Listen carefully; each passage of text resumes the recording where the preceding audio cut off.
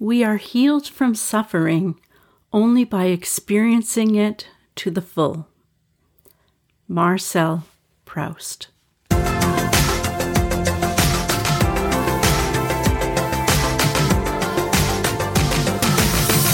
Trigger warnings for this episode are words: vomiting, throw up, sick, diarrhea. No stories are told of anything scary.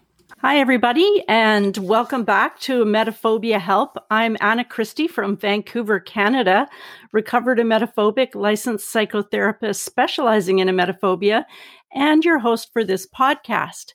And today, my guest is Christy Beisel. So Christy is her first name with a Y, and Christy is my last name with an I-E. And Christy is from Edmonton, Alberta, in Canada. Many of you may not have heard of it, but look it up on a map. And some people told me that it was uninhabitable that far north. But cool. That's not really that far north. It's not like it's in Nunavut or something. But anyway, welcome, Christy. How are you doing?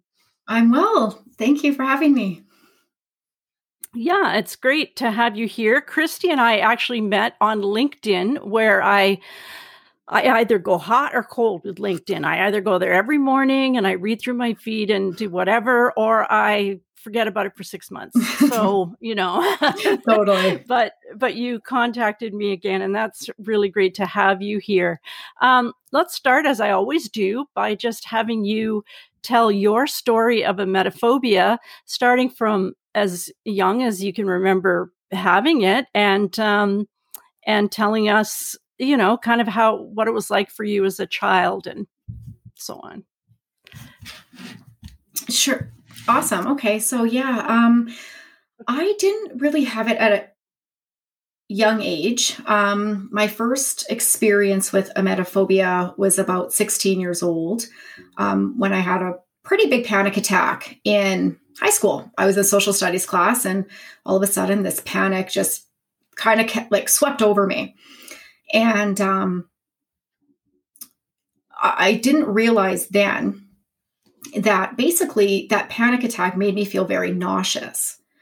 Mm-hmm. And when you start to experience panic attacks, you start to get heightened and you don't want to have another one, right? So it just kind of creates that cycle. Mm-hmm.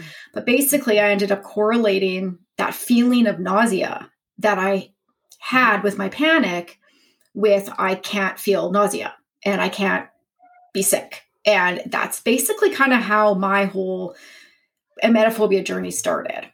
So as much as I was trying to avoid panic, more panic came, and it just really snowballed. From 16 on, I experienced agoraphobia from it. I couldn't leave my house for 3 months. I couldn't hold a job down. And my family thought I had an eating disorder because I went down to 80 pounds because I couldn't eat. Gosh. Very similar stories to a lot of people with emetophobia when they're really in the trenches of it. Mm-hmm. And I'm 39 now, and I'd say I'm probably about 98% healed from it. But it's been a journey. Yeah, it's definitely been a journey of recovery and healing. Wow. Yes, yeah. That's quite a late onset for emetophobia, but it sounds almost like it began with you with what we would normally call panic disorder, where someone just has a panic attack out of the blue, and then they are afraid they'll have another one, so they have another one, kind of thing, or they start avoiding anything that might have to do with but then in your brain, there was this correlation between the nausea. And I can imagine you were 16 and you were sitting in school. No teenager wants to throw up in their class. No. That's got to be, nobody wants to do that at all, but especially not teenagers. Yeah. Because you're so much, it has so much to do with how you're viewed by your peers and all of that. So I can see the two of them getting really stuck together. And so your world got smaller and smaller. That's right. You didn't want to leave the house. Basically, How old were you then? but when the agoraphobia came in, it was probably around 22, actually. So the panic disorder just got more and more, and the safety behaviors became more and more. And it just completely took over. And I should note that at a later age, I was diagnosed with OCD, and I believe that emetophobia, it's under that umbrella of OCD. Yeah. So, so I had OCD, intrusive thoughts, from a very young age, but the panic just had started from 16. And then, it just took over everything. Like, I couldn't drive. I couldn't do anything without it being focused around, am I going to be sick?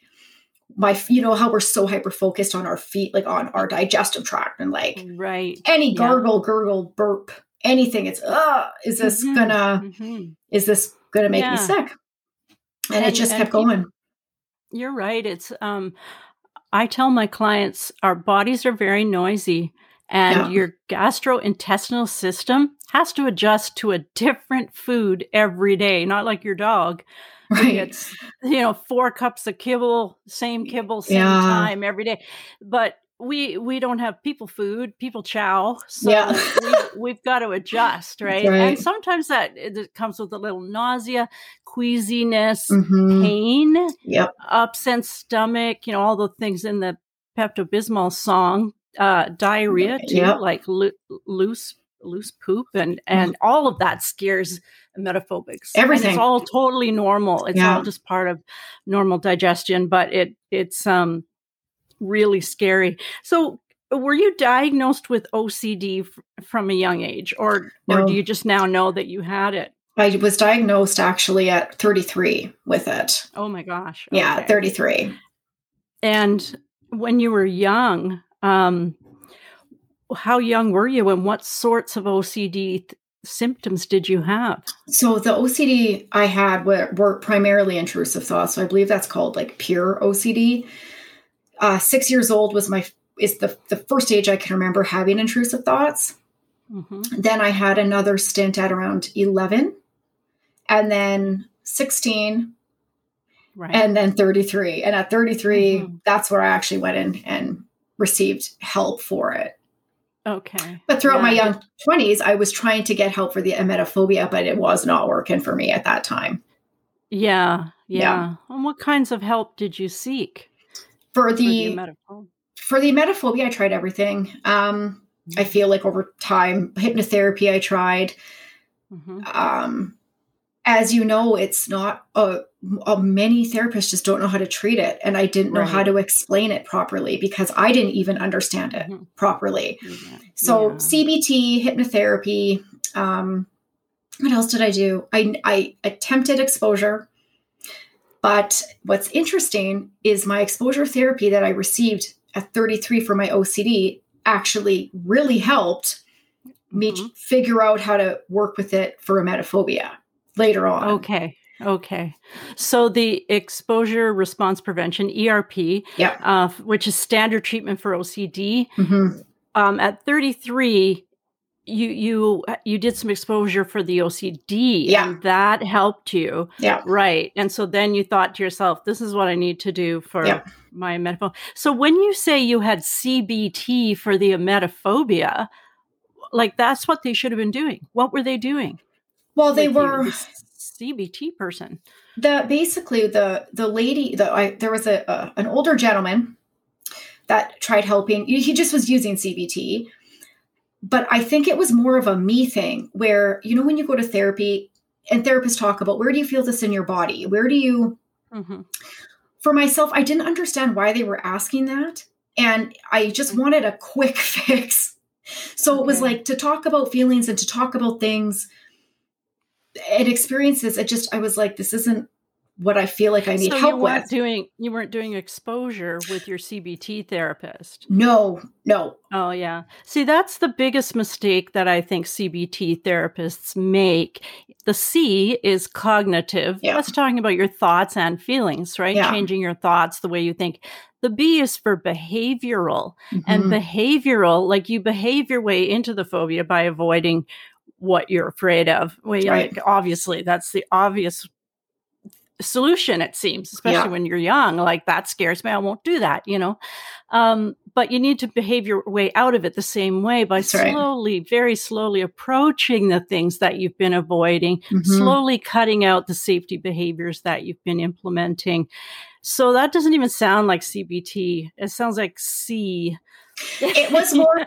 There was one lady that cognitive therapy, or she did help, or she did start with CBT, using it in the sense that it should be used. Where we did go through safety behaviors, and I'd always carry a bag in my purse, and et cetera, et cetera. And she wanted to start there, but she also was a therapist who kind of was like poking fun at it a little bit. Like, she was talking about making vomit, like going home and making it kind of an arts and crafts thing with her daughter, and just kind of sharing stories about herself, about how her and her husband met, and their first date, she got really sick with food poisoning, and that she can't believe, like, he was there for her. And it's so strange to her that that I have this thing. And it was very much about her. And that's odd. It was just, but we know that we can't.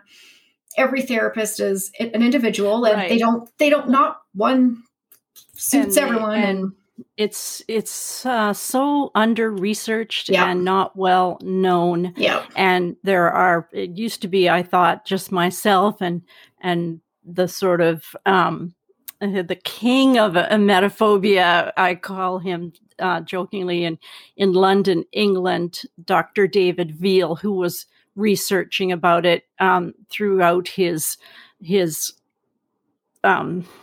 career, and he's a bit older now, but he's still going strong. He's still doing the research. But my point is, now there are lots of people working on it, about producing books and workbooks and programs, and and presenting it at seminars to other psychologists and things like that. So it's getting there. It's so good. But it's too bad. I hear so many people that I talk to online that have, I tried CBT. Often they say, I tried CBT, that didn't work. And that's a shame, because CBT is the one treatment that has been tested on emetophobia in a randomized, controlled, and peer-reviewed study. But it involves exposure. And that's the problem, right? The exposure, and that's the thing. And the exposure, of course, for those listening who are freaking out right now, that doesn't mean vomiting. Never, ever.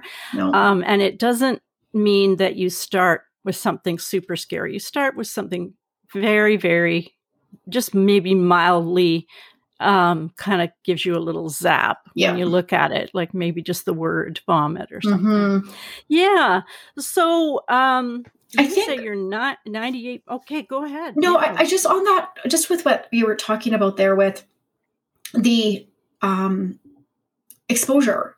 So I've done exposure with OCD, and then really created a program for myself around it. But I just want anybody that's listening to understand that the anxiety that you have just when you're living your day-to-day life with emetophobia is always it's higher than you're ever going to feel in therapy. Like if you're at a 10, you're always, what you feel in your day-to-day life with that, that panic or whatever, however you experience your emetophobia, that's always at a 10, and you're trying to control it, but you can't control it. But in therapy, you actually get to control it. And that's what I really want people to know, is you get to actually control the level of anxiety that you feel. Right. And that's like what's so powerful, is to actually get control back. Yeah. Yeah. And your therapist should be very experienced and well-trained in helping you to get to the level that will be helpful, but not so much that it re-traumatizes you. Yeah. So, I mean, the current thought around panic or with any of the anxiety disorders or around the anxiety, I guess, is to just sort of leave it alone and let it just be there and kind of live your life in spite of it. Mm-hmm. But I think that even the people researching about that, they've never done that research with emetophobic people, because in my experience, for both myself and the people I work with, you cannot do that. You can't. It's way too high immediately. Yeah. So if you get triggered, it goes to 10 in less than 1 second. Yeah. You don't have time to kind of say, well, I'm just going to tolerate this, and it's only a body. It's uncomfortable, but no, it feels like you're about to die any second. Absolutely. No, you're not. Yeah. You know, you're not going to die. Yeah. That's the other thing. Well, people think they'll die or go crazy. No, they really don't. No. Not the people I work with. They know they won't die, and they know they won't go crazy. Yeah. It's just so darn frightening. Yeah. So we have to be able to get the anxiety level in general lower for people. And then we can, when you say you're 98% healed, I consider myself pretty much 100%, although something still can zap me. Like if somebody says, if I'm in an elevator, let's say, and it gets stuck and the person beside me goes, oh, and I'm so nauseous, I think my heart would flip over. Yeah. And then I would have time to say, well, it doesn't matter if this person throws up. It doesn't really matter. So kind of whatever. I don't know where I was going with that, but the 2% what would you consider the 2% that is not healed for you? I think with you being honest and open about where you're at, I think for myself, I would consider myself maybe after hearing that 100%. Okay. And I think that with anybody that's going on this journey, this healing journey of emetophobia, I think for myself, I always wanted it was black or white. It was, I either have it or I don't. Oh, yeah. Right. No. And it's like, it doesn't work that way. And you don't know that though, until you get way further along in your journey, that this is something that you've experienced in your life, and you could have experienced, like I had it for 20 years. It's a long time of conditioning and behavior patterns and stuff that you have to work through. You don't just forget that you have it. So when I get triggered, it's mostly when I fly. Right. So because I don't fly a lot, right? So I can't work on that all the time. But at the same time, I've come so far in my flying, but I still will carry my own bag on a plane. Is that right? Yeah, I still will. You don't like the airline little bags? No, there's something about it. I don't want, it's just, but I don't carry a bag anymore. I don't carry anything with me anymore. Like it's so managed now. And just like you're saying, I could go into a situation where somebody at work or something's feeling sick, and that would send me to orbit. And, years ago. And now it's like, okay, well, if I get it, I get it. Like, I don't care. Yeah. Right? Like it is what it is. Exactly. But that flying, the bag, it's still a behavior. However, it works for me to get on the plane. Exactly. So and I'll take it. If you flew often enough, then you could give up the bag. Because I also, for many years, took Ativan when I flew. Yeah. Because if I'm going to fly, it's almost always to Toronto. And that's 5 hours, right? 5.5, depending on what kind of airplane that you're on. And so I didn't want to be like, for 5 hours, like trying to calm myself down or whatever. So I would take Ativan, and then I would just cruise onto the flight, yippee-yi-yo-ki-yay, have a good time. But over the years, the more I did that, I realized that Ativan kind of has this lingering effect even to the next day.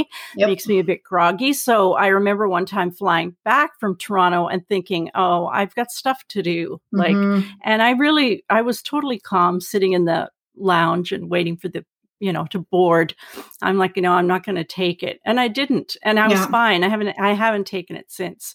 So, but then I flew quite a bit for a while, back and forth. So that makes a difference. I think we're not exposed to what we fear very often. That's right. So, I think that's the big thing too, is just to know that it's not like this light switch that goes off that you all of a sudden just don't have emetophobia anymore.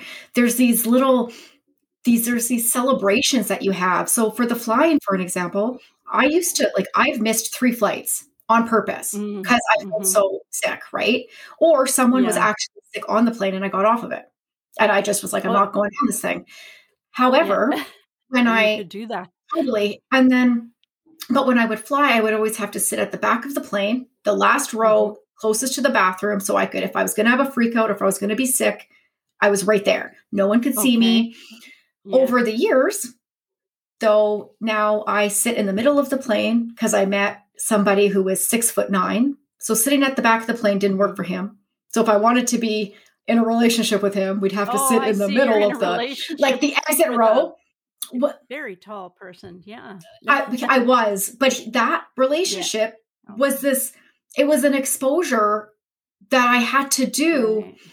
because I wasn't going to go to Mexico with my boyfriend and not sit with him on the plane, right? Right. So Right. Right. basically the healing on that was I used to have to be at the back of the plane, like had the bag, had the gravel, had the Ativan, had the ginger ale, had the water, had everything set Oh up my gosh. to the Yeah. point now where I still have the bag, but I can sit anywhere on the plane.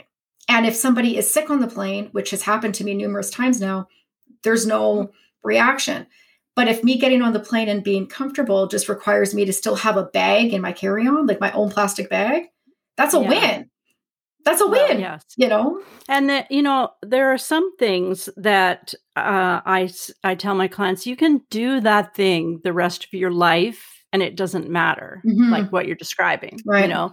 And I thought that way with taking Ativan. And I also used to take Ativan every time I went to the dentist because I Yep. had a lot of dental work when I was a kid. I have like a filling in every tooth in Right. my head. Yeah. Um, and, uh, and, and so, but then I got a lot of dental work done, maybe 10 or 20 years ago or something, and 15 years ago. And I just stopped taking the Ativan Yeah. because it was fine. It Yeah. was fine. So the other thing that people say online, sometimes they say it quite emphatically as opposed to asking a question. They say, well, there's no cure for emetophobia. You just have to learn to live with it because they hear stories like ours, right? Where we Hmm. talk about still being able to get triggered or this or that. Now, first of all, I hate that word cure. I hate it. Right. I already Healed. just did a long post today with the treat your whatever it is, cure your emetophobia and thrive program that I've first of bought all it's that, not a not because I disease. did it. I bought it because I Yeah, was interested in it, and yeah, I I yeah, he's a marketer. I know that. he is. Yeah, he's an internet marketer, not a Yeah. counselor. Yeah. But my point is it's not a disease. There isn't a cure. It's not pneumonia, which has a cure, which is antibiotics. Hmm. It is all mental health, it's a disorder, which means that the brain is behaving in a certain way.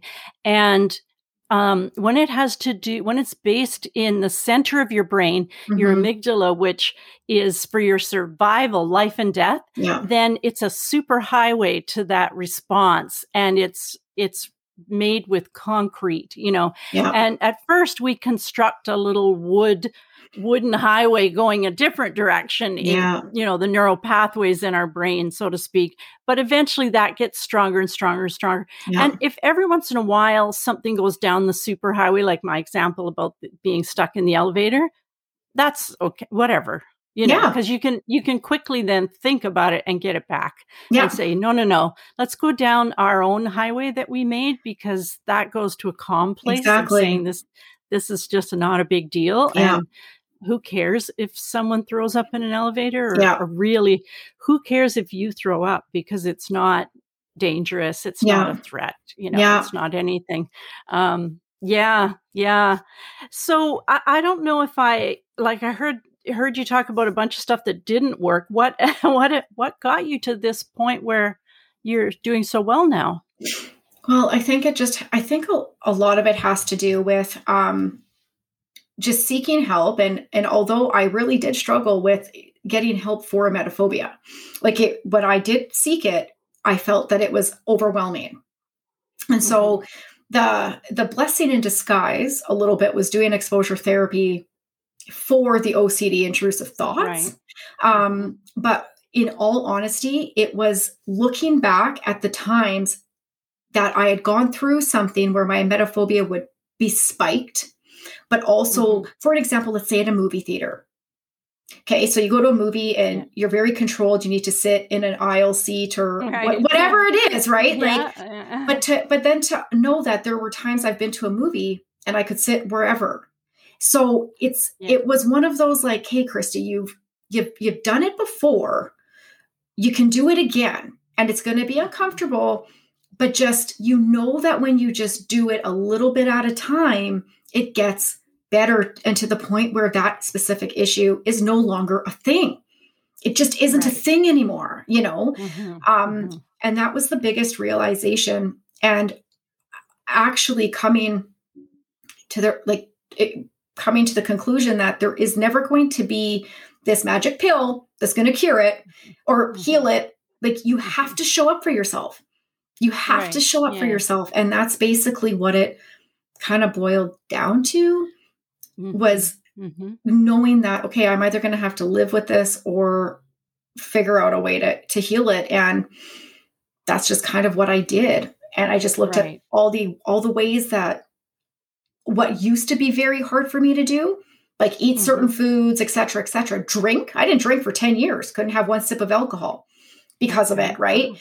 And then I remember one day I had a sip of a cooler, and just that in itself was massive, because I wouldn't even trust ordering a virgin daiquiri without, I was like, I wouldn't even trust that. I was like, did that bartender accidentally put booze in this? Is this going to make me sick? Right. Yeah, that's an OCD thing. Yeah. Also, that there is absolutely no risk that you're willing to take. Zero.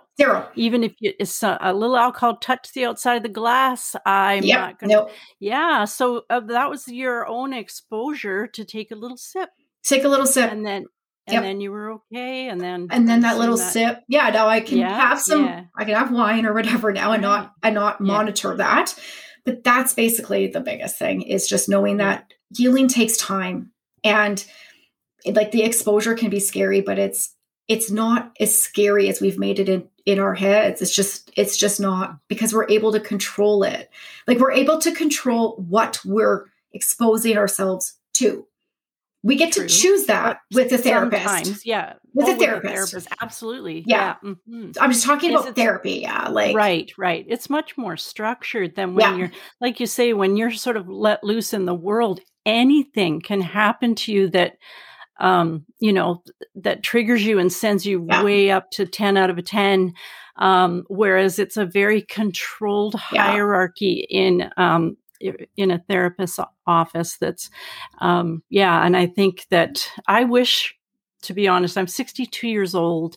I've been successfully treated for emetophobia about 20 years now, but I wish that I were about 25 and could go get a PhD in research psychology and do some research for my whole life on this, but there are, I've got a lot of data stuff without anybody's name written on it. Right. So if there are any PhD students out there that want to do a study, I have the data. Email me. Go to my website. And did you find with your own, recovery when you were recovering with it, like, it is a process, right? Like, yes, and it does take a long time. Right. Now, to be honest, when I recovered from it, there was an internet, but there wasn't any YouTube. There were no Google Images. There was no such thing as Google Images. So I had to go and find stuff online.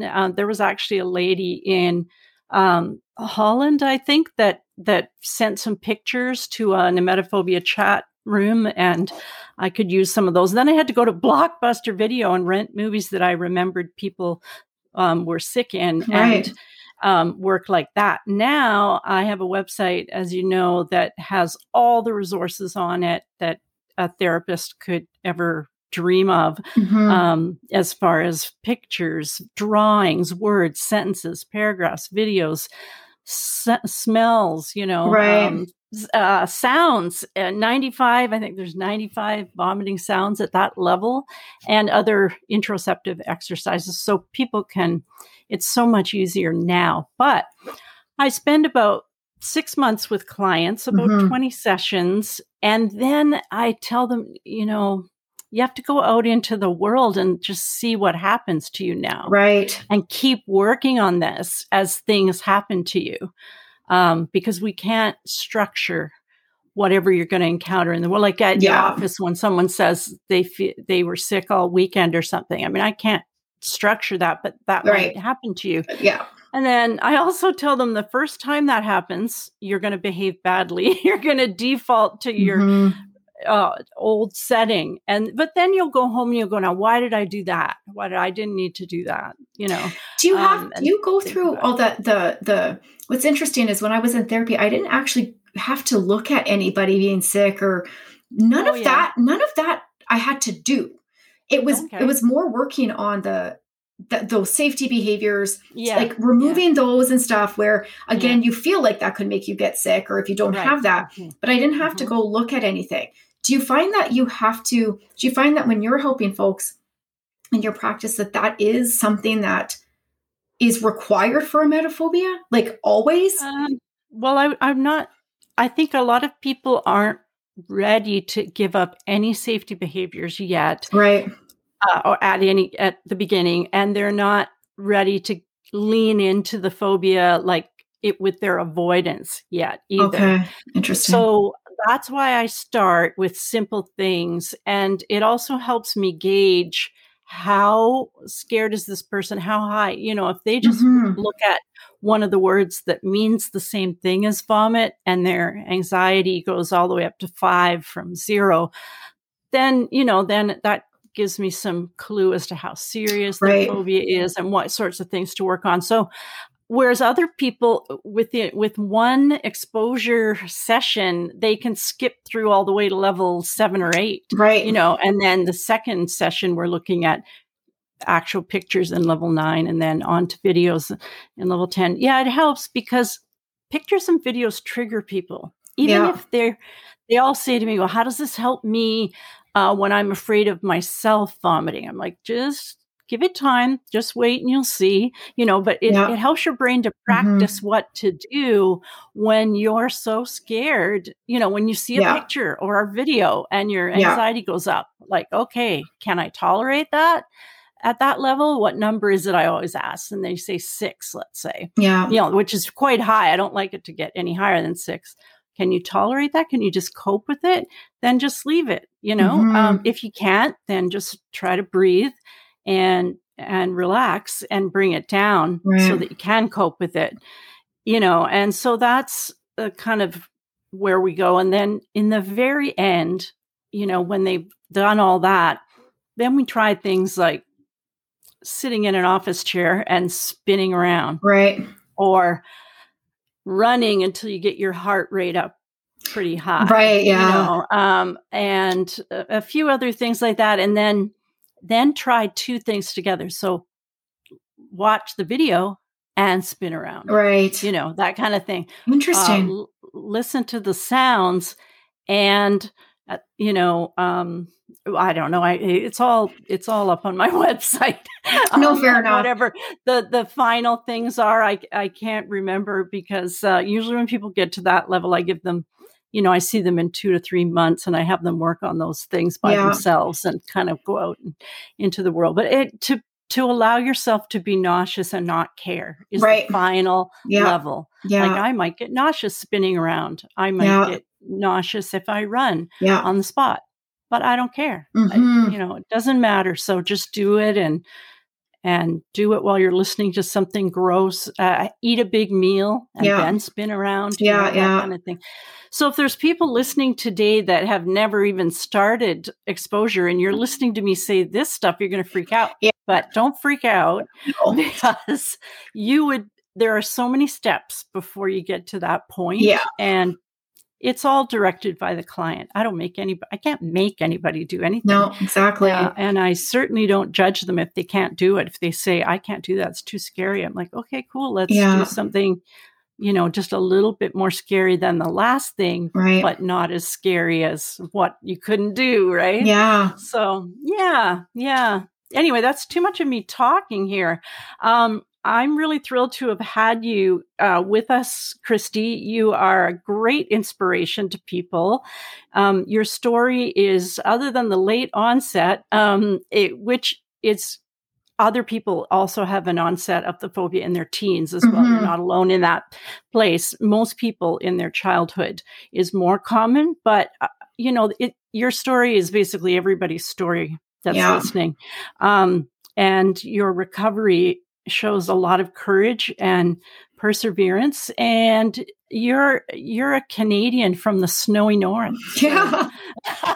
Yeah. The flu comes around here quite a bit. So yeah, we make them strong up here. But thank you so much. I'm glad that we found each other on LinkedIn. Yes, thank you. We'll run into each other again there, I'm sure. I'm sure. Awesome. Thanks for having me. And thank you to all of you who are listening and subscribing, although Apple Podcasts are now calling it following a podcast, not subscribing. You can click follow the podcast. We've had nearly 10,000 podcast downloads to date. Just fabulous. There are costs involved with producing this podcast. If you're finding it helpful or enjoyable, then you can buy me a coffee. Just scroll down in the notes to where you'll see buy me a coffee. I encourage everyone to go to my website at emetaphobiahelp.org. It has a ton of information both for emetaphobics and for therapists. Meanwhile, stay safe. Those vaccines are rolling out as we speak. Meanwhile, wear a mask, social distance by 2 meters, and wash your hands for 20 seconds. See you next week.